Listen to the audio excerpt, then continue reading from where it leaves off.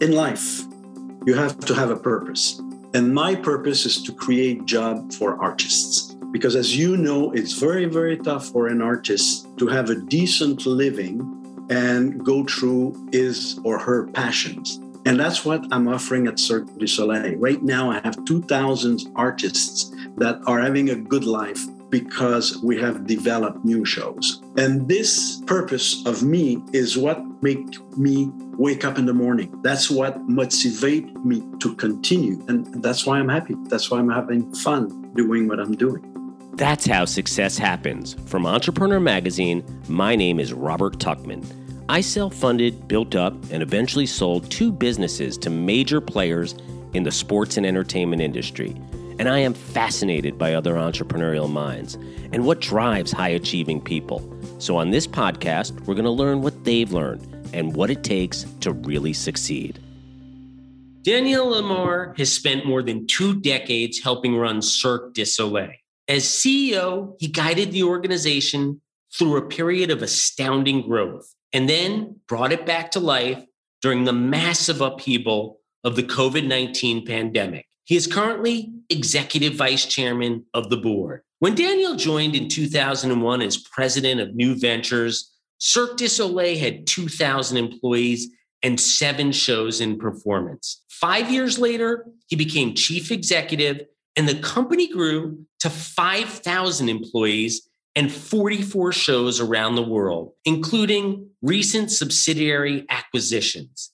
At its peak, Cirque had annual sales of $1 billion and 15 million people attending its shows per year, more than all 39 Broadway shows combined. Daniel's strengths include a laser-like focus during times of crisis and an ability to marry the needs of disparate groups and interests, finding positive solutions and outcomes for all. Skills he fine-tuned throughout his long career. In this episode, Daniel is a natural storyteller. His best pieces of advice are delivered as a story from his rich personal experience. Drawing from his successes and failures, his weapons of choice are laughter and humility.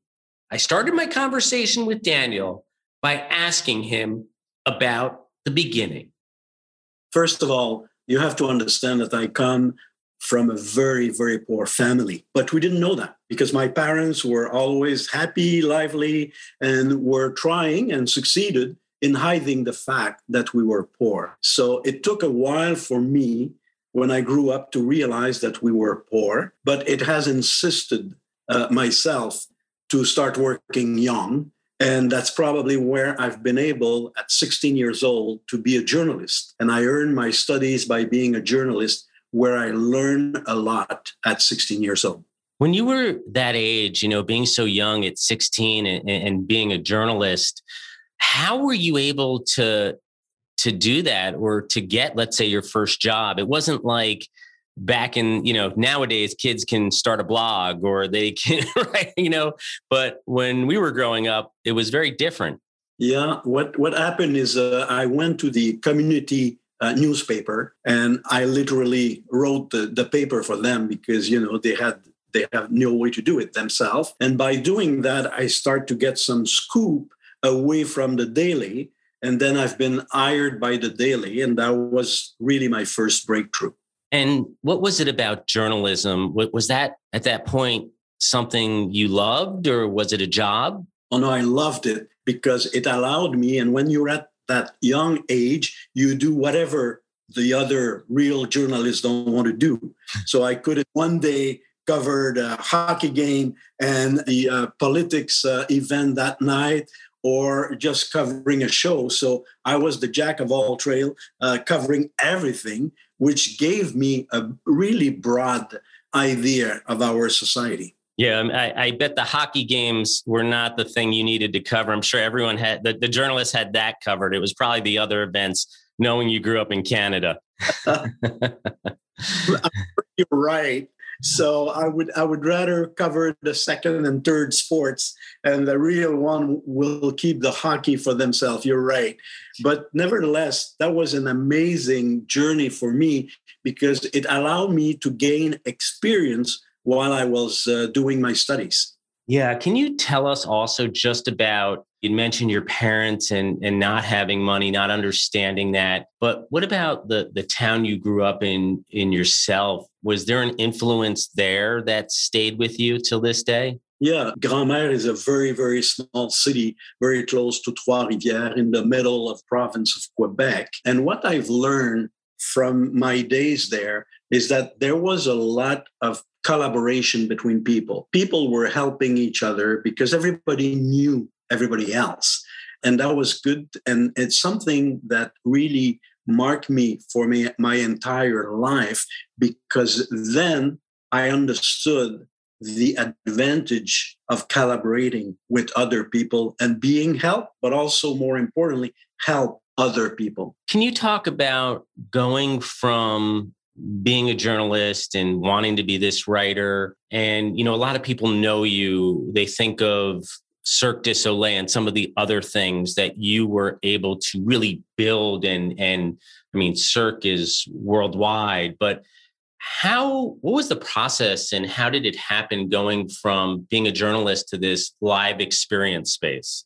Yeah, first of all, I had the opportunity to open the office of Burson Marsteller in Montreal, which is an international company, very well known, as you know. And that was the first opening to the idea of working internationally. And after that, I opened my own firm.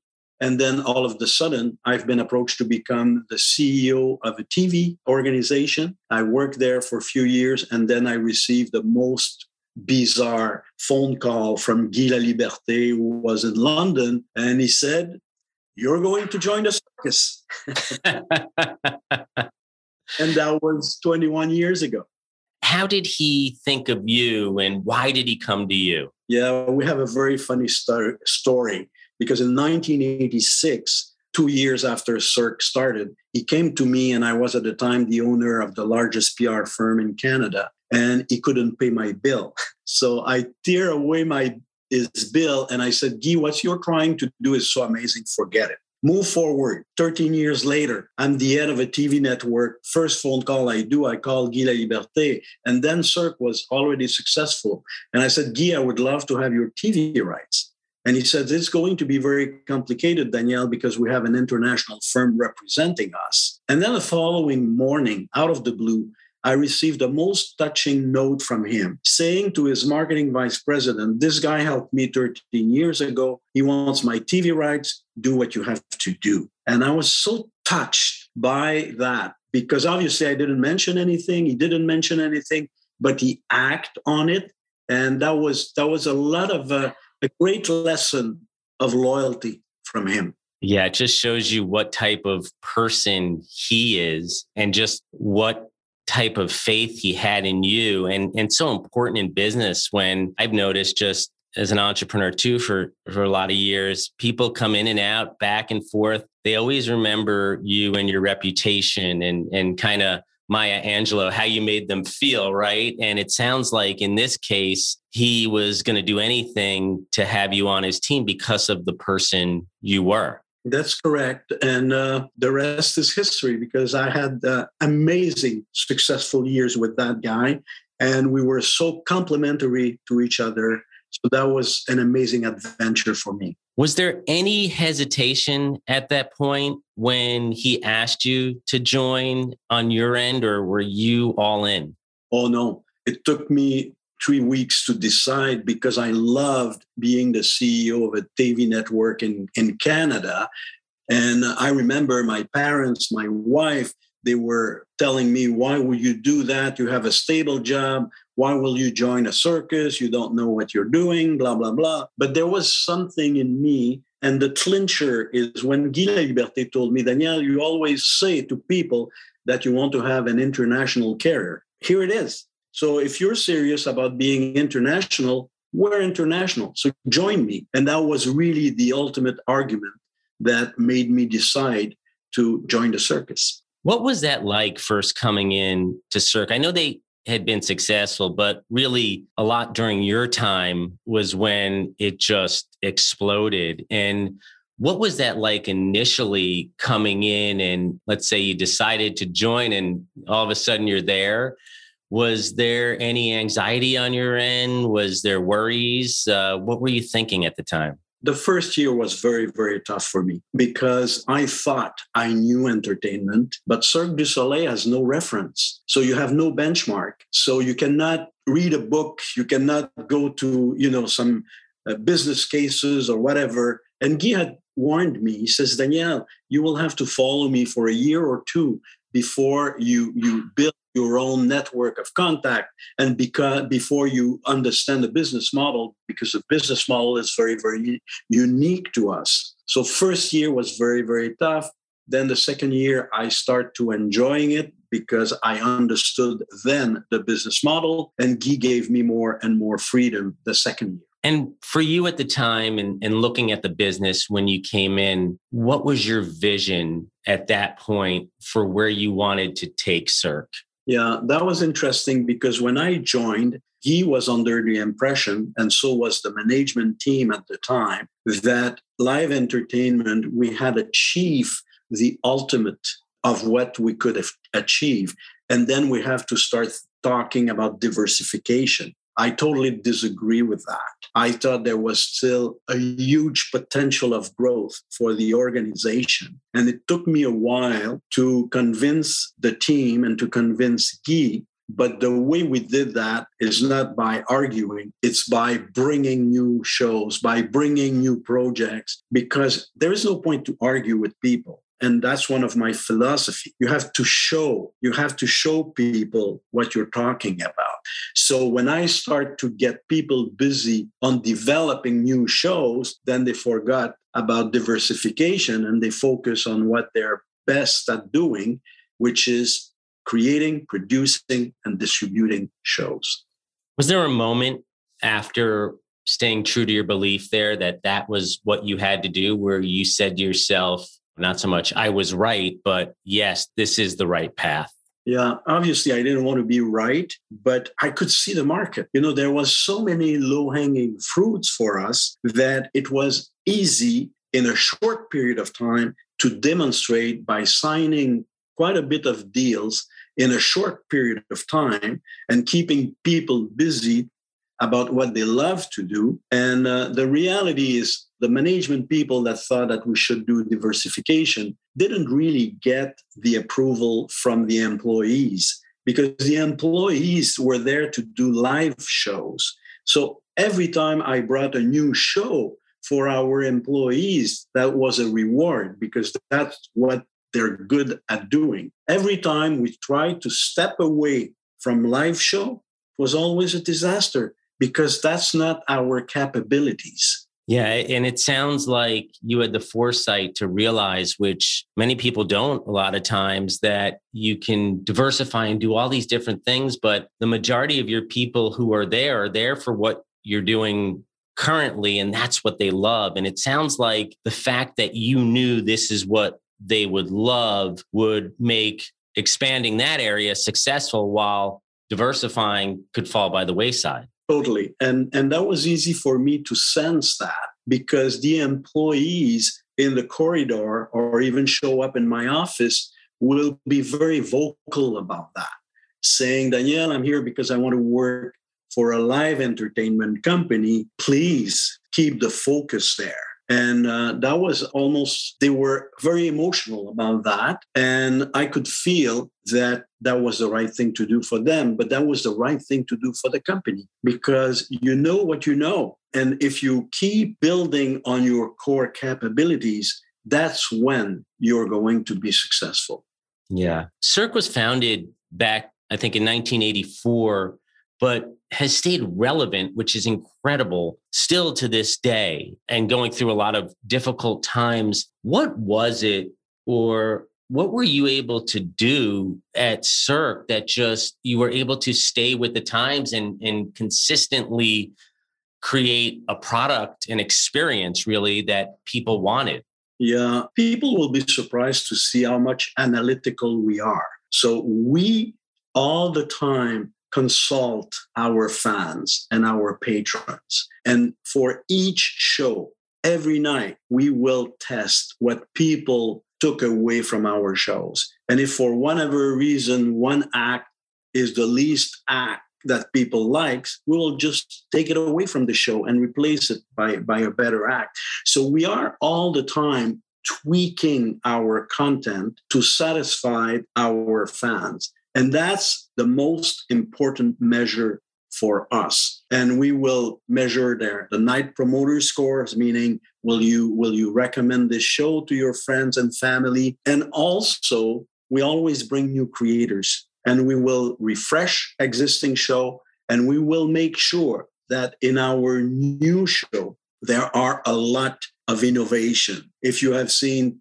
10 of our shows and you see our new shows, I want to surprise you. And surprising fan is very, very important by bringing new content, new human performance, and also new technology. More from our guest, but first, a word from our sponsors.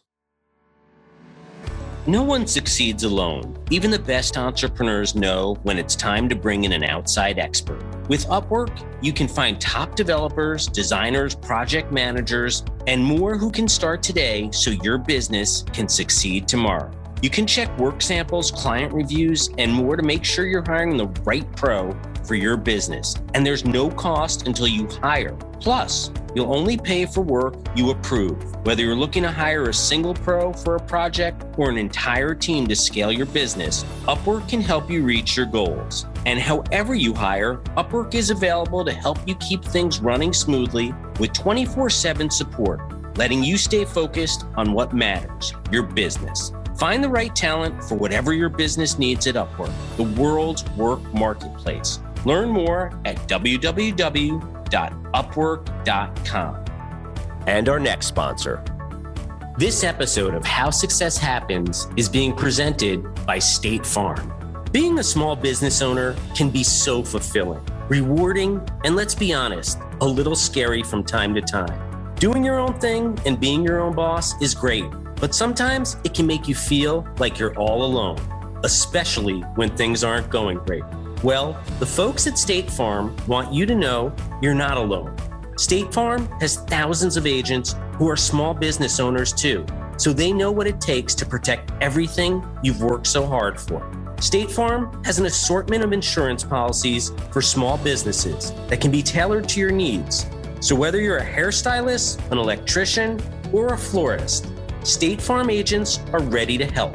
Learn more and find an agent today at statefarm.com/small business. Like a good neighbor, State Farm is there. And we're back. Looking back over the past 20 years and this incredible run you've had, is there anything you might have done differently or made changes that maybe kick yourself for a little bit? Yeah, and that's why in my book, I also represent some failures because I didn't want to become pleasant.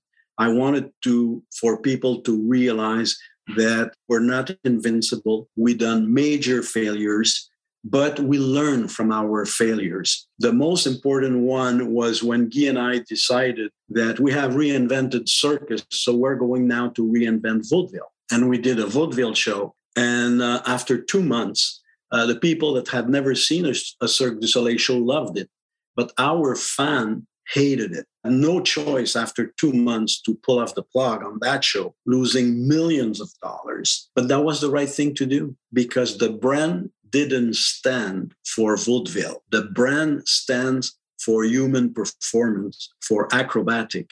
And that's what we have to deliver at every single show we do. Yeah, it's interesting. And in terms of, you said, people see you and they read about you, they hear you, you're on this podcast, How Success Happened. You brought up such a great point that, and I want to talk about the book because you mentioned this a bunch, that there are so many failures, so many hard times. What has it been about you that you're able to pick yourself up off the mat and continue to go even when things are bleak? Yeah, in life, you have to have a purpose. And my purpose is to create job for artists. Because as you know, it's very, very tough for an artist to have a decent living and go through his or her passions. And that's what I'm offering at Cirque du Soleil. Right now, I have 2,000 artists that are having a good life because we have developed new shows. And this purpose of me is what make me wake up in the morning. That's what motivates me to continue. And that's why I'm happy. That's why I'm having fun doing what I'm doing. This is great. And especially when you have a mission, I love the fact it's about giving artists jobs. And really that's been a driver and probably a big reason for your success. And in your new book, Balancing Acts, you described yourself, I guess, as a conventional businessman before joining Cirque du Soleil. What does that mean, and how did that experience change you? Yeah, I was definitely a traditional business guy when I joined the company. But then I had the chance to observe amazing creators. Our founder, Guy Laliberté, Robert Lepage, later on working with the Beatles, working with James Cameron. And observing those amazing creators opened my mind to how creativity can change your personal and your professional life. And that's why I have evolved a lot by offering the creators and the artists the best condition of creativity. And now, when I look back, I'm saying to myself, it's not only good for Cirque du Soleil, it's good for any people in any sector of activities. And that's what pushed me to put my learnings together, hoping that it will be useful to someone. Yeah, it's incredible because for me, I think you are in the most creative, or you would think when people look at it from the outside, it's a creative business, but every business has to have creativity to grow, to continue to build. And are there any lessons or leadership lessons or things you can tell us that are in the book that really can help other types of businesses, not just ones that might be in a business, termed creative? Yeah, I'm very radical about that. I made a statement that without creativity, there is no business. And the ultimate example of that is Kodak, because they tried to deny that the digital world will come, and we know the results. At the other end, you have Apple with Steve Jobs, who was an amazing creator. So to succeed as an organization and be creative, you have to create an environment that spells creativity. You have to send a clear signal to your employees that you are open to new ideas and to innovation. You have to invest in research and development to try to find what is going to be the next breakthrough in your industry. You have to be in the lookout all the time for new ideas. So in brief, you have to create a special climate in your organization that invite people to be creative, and creativity is the first step to bring innovation in your organization. Yeah, I love that. I want to talk about, we talk, as I said on this show, a lot of entrepreneurs who are extremely successful but have been thrown to the mat. I can't imagine how difficult COVID for your business was and what a curve. I mean, I just, for a live experience business, what was that like? And how did you manage to stay afloat and keep going and now coming back? That's amazing. Yeah, I will never forget March 13, which was a Black Friday, where all our touring shows were shut down. And then I went home that night and I said to my wife, until Vegas is open, we're good, because Vegas accounts for a huge portion of our profitability. Guess what? On March 14, Vegas is shut down. And then in a matter of hours, and I'm normally very close to our employees, but because of COVID, I couldn't meet with them. So I had to do a Zoom with 5,000 people telling them that there is no job for them anymore. And that was a huge disaster, the most horrible day in my life. But then the day after, I said to myself, I have to find a way to relaunch our activities. And because of the strength of the brand, we have been able to find investors that were willing and supportive in putting $375 million to put that aside to be ready to relaunch the company when the market will be back. Yeah, well, that just tells you about the strength of your leadership and the brand itself, that early on when no one knew how long this was going to last. And still to this day, a couple of years later, there's issues, but That's an amazing testament. But going back to that day, and for you personally, what's going through your mind? What was the worst part of, and I hate to bring you back, but what was the worst part of that feeling? A lot of Monday morning quarterbacks in the media and in the business community saying that we will never survive. And that was the dark side of that story. The bright side of that story is receiving a ton of emails from our former employees saying, don't give up, don't give up. And the one thing we did properly, even if they were no longer our employees officially, we stayed in touch with them because we wanted to inform them that there was a future for that organization and that they would be part of the future. So much so that today, 85% of our employees were former employees of Cirque. So even if they had other jobs during the crisis, during the 15 months of the crisis, they were just waiting for us to call them back. And that was really rewarding for us. And how is the business today coming out of COVID and where you're looking towards? How has it rebounded? Yeah, it's very positive. Vegas is back. We have our 7 shows there up and running. We have 3 touring shows already. We have 1 in London, 1 in Punta Cana, and 1 is Seattle. We just launched a new show in December at Disney in Orlando. And now the plan is to reopen about 1 show a month, which says that in a year from now, assuming that the market is back, we will be almost at the same place we were before the crisis. That's going to make you feel good and feel good about all those people that you employ, going back to your reason for wanting to be in this business to help creators. Oh, totally. After a nightmare, now I'm living and going through months of joy because every time I call back an artist, you cannot imagine the feeling I had. That was so emotional when we reopened our first show, in Las Vegas. You should have seen the people behind the curtain after the show. That was a joyful moment for all of us. Was there ever a time during this whole difficult time that you thought about giving up or maybe moving on? Yeah, I remember one day I was reading a very bad paper describing why we will never survive. And I went home, I went at the office and I was a bit depressed. And then I've met 2 of our employees from the costume shop that were just getting their personal stuff. And when they saw me, they says, Daniel, you're not giving up, are you? You know, we're there. We're counting on you. And I get pumped up by those 2 employees. And I said, there's no way I'm going to, give those great people that are working for us. Yeah.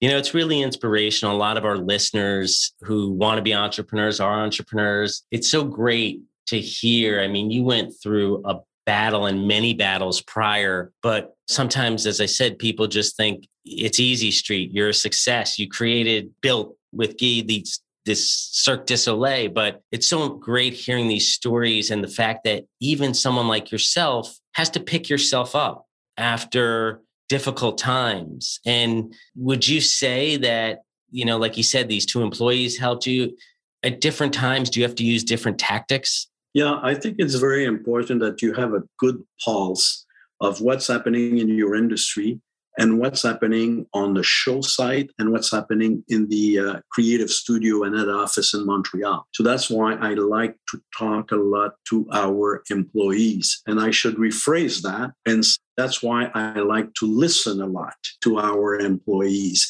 because they see things that maybe you don't see if you remain in your office. And that's very, very important for me. And I love to walk in the building, meet with people. When I go to the show, I will go backstage. I will talk with the technician, with the artists. And for me, it's key. If you have this kind of relationship, that's when, if you have difficult time, they will be there for you because they know you have been there for them all along. Yeah, they know you care. Before I let you go, I know in your book, you had described yourself as a cool fighter when times do get tough. And what does that mean? And how has that approach helped you to succeed? Yeah, I'm not seen like a charismatic or egomaniac CEO.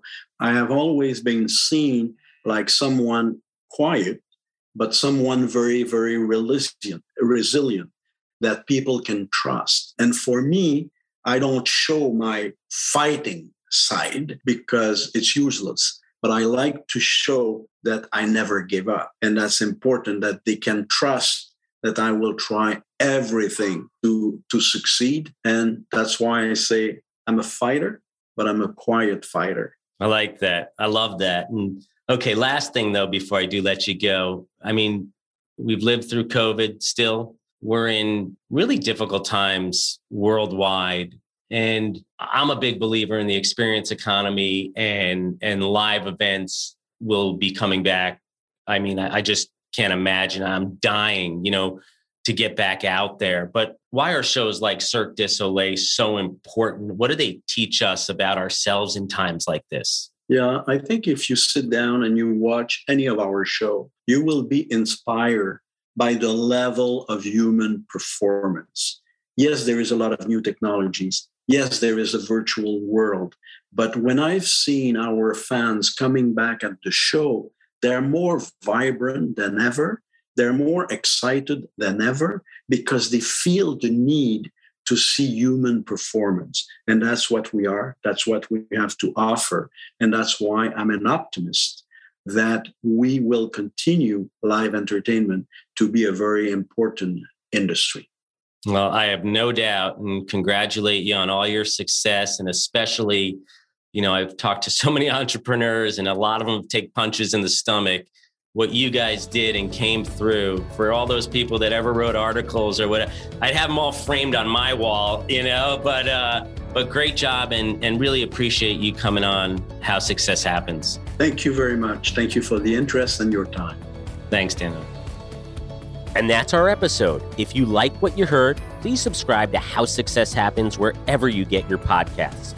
We come out with a new episode every Wednesday morning, and you don't want to miss it. And if you like to share, please feel free to pass along the show to an entrepreneur friend who could use a boost, and I could always use the subscribers. And do you have ideas for guests? I always love to hear about great entrepreneurs. If you know anyone, shoot me an email at hsh@entrepreneur.com or on Twitter at Robert Tuchman, that's RobertTuchman, or even send me a message on LinkedIn. How Success Happens is a production of Entrepreneur Media. Be sure to visit entrepreneur.com for insight on building your business, or even better yet, subscribe to our magazine. No joke, I found my first job after reading about a company in Entrepreneur Magazine back in the 1990s. It's always been my absolute favorite magazine for entrepreneurs. Thanks for listening and spending some time with me today. Until next time, my name is Robert Tuchman, just a fellow entrepreneur and your host. See you soon.